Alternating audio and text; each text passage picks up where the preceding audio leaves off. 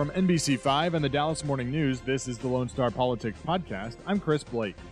As the calendar flips to December, we're just weeks away from the start of Texas's 87th legislative session. As we look ahead, Julie Fine takes a look at the presumptive speaker, and Democratic Representative Chris Turner talks to Julie and Gromer Jeffers about the upcoming session. It was well documented after the November 3rd election that Democrats fell short in their quest to flip Texas. One of the party's top targets, especially in a year when new district maps will be drawn, was the Texas House of Representatives. After picking up 12 seats in the 2018 midterms, Democrats needed 9 more to flip the state's lower chamber. Republicans, who in some cases admitted to being caught off guard 2 years ago, were ready this year and held their ground.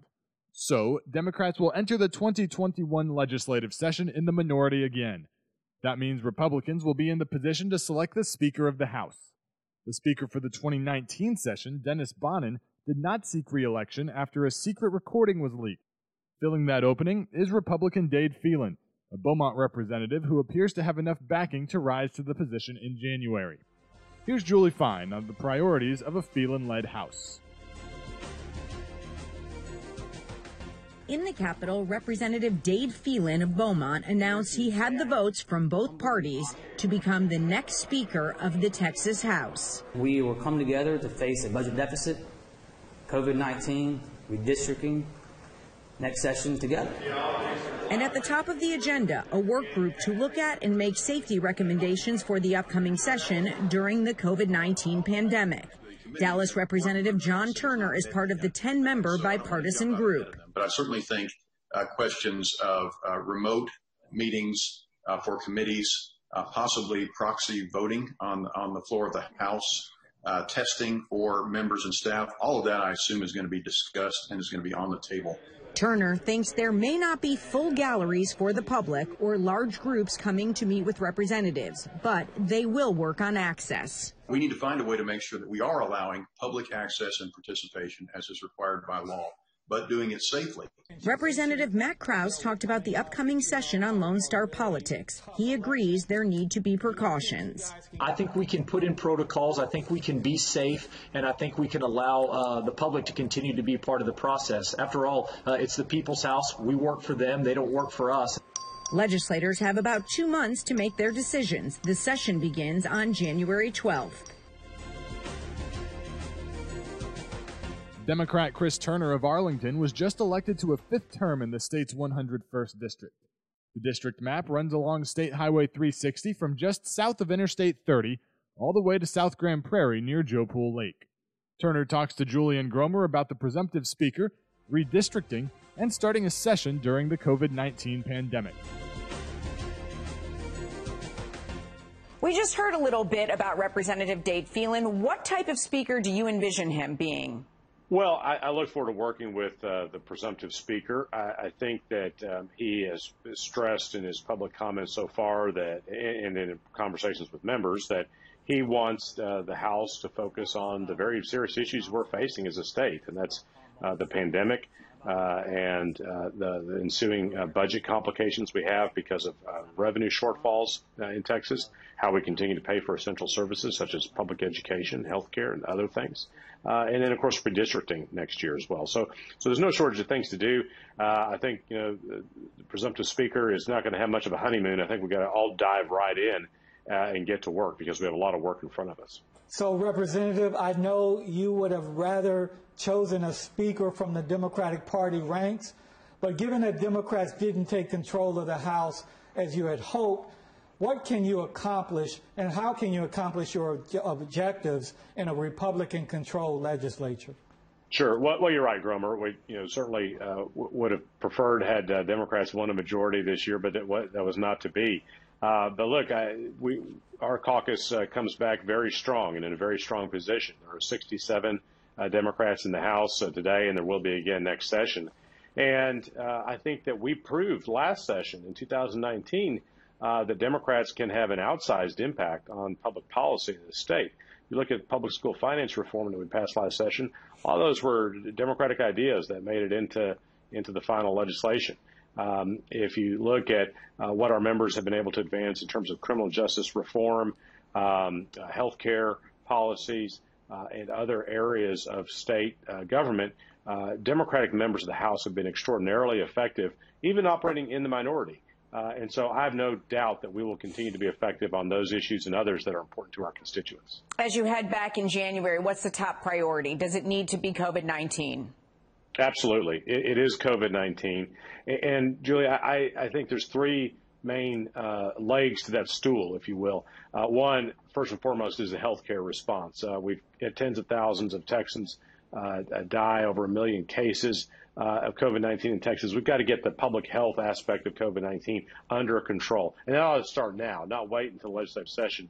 We need Governor Abbott to take action now. But secondly is the economic impact. We have, fortunately, very high unemployment, with millions having filed for unemployment because of the economic records that COVID-19 has caused. We have to address that, help business and individuals get back on their feet. Thirdly is the state budget. We have a tremendous budget shortfall due to the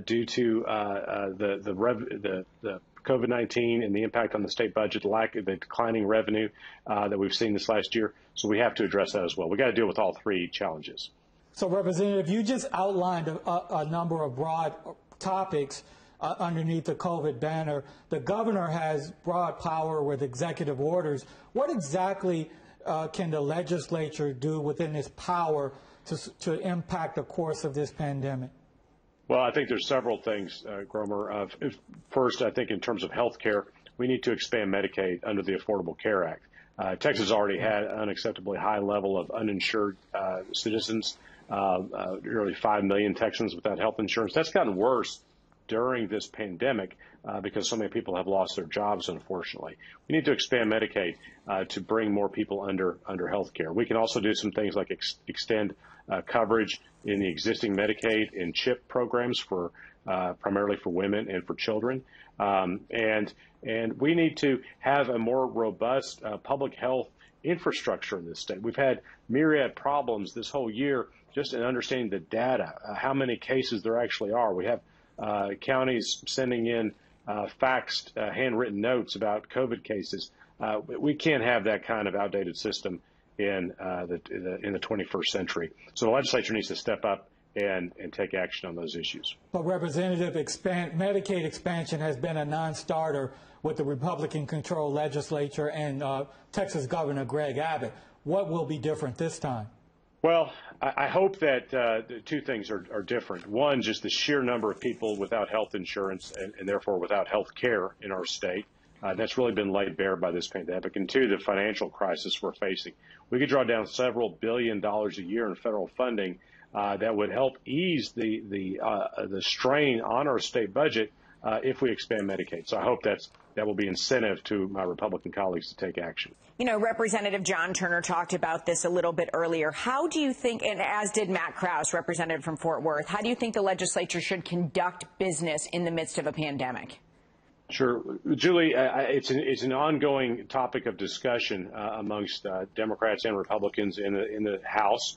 And I think I heard the comments from my colleagues, and I agree with those comments. The process has to be open to the public, accessible to the public in some way. I think clearly we can't have the same number of people in the building as we've had probably in the past, given the ongoing pandemic. But it has to be accessible to the public. I hope we'll take advantage of technology and have more virtual participation in committee hearings and things like that. And we have to observe social distancing. That is challenging in the Capitol, but it can be done.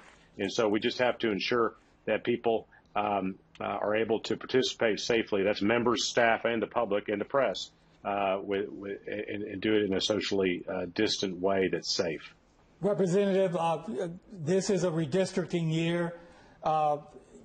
You're a veteran of many redistricting wars. How do you expect the legislature to approach redistricting this time? And I know could be a special session because of the census data that you need to get in time to make decisions. Sure. Well, Gromer, I think that this will be a redistricting session unlike others in that we don't know exactly when we'll get the census data, for one. Usually we get it around the beginning of March. And that may well be pushed back this year because of the delay in completing the census. And I think we don't, in my mind anyway, we don't have a definitive answer yet from Washington when we'll actually get that data. But I think that the most important thing is that we complete the redistricting process the right way. That means drawing the maps fairly. They have to fairly reflect the tremendous population growth we have seen in our state, growth that is primarily, overwhelmingly driven by people of color. It is African American community, Hispanic community, and the Asian community that is driving the growth in Texas. It was more than 90% of the growth in the last decade. I think it'll be similar in this most recent decade, and the new maps should reflect that. So we're going to insist on fair maps, and hopefully the legislature will arrive at fair maps for the people of Texas. Thanks to Representative Chris Turner for joining the show this week. Stay up to date on everything related to Texas politics at nbcdfw.com/LoneStarPolitics. We'll talk to you next week.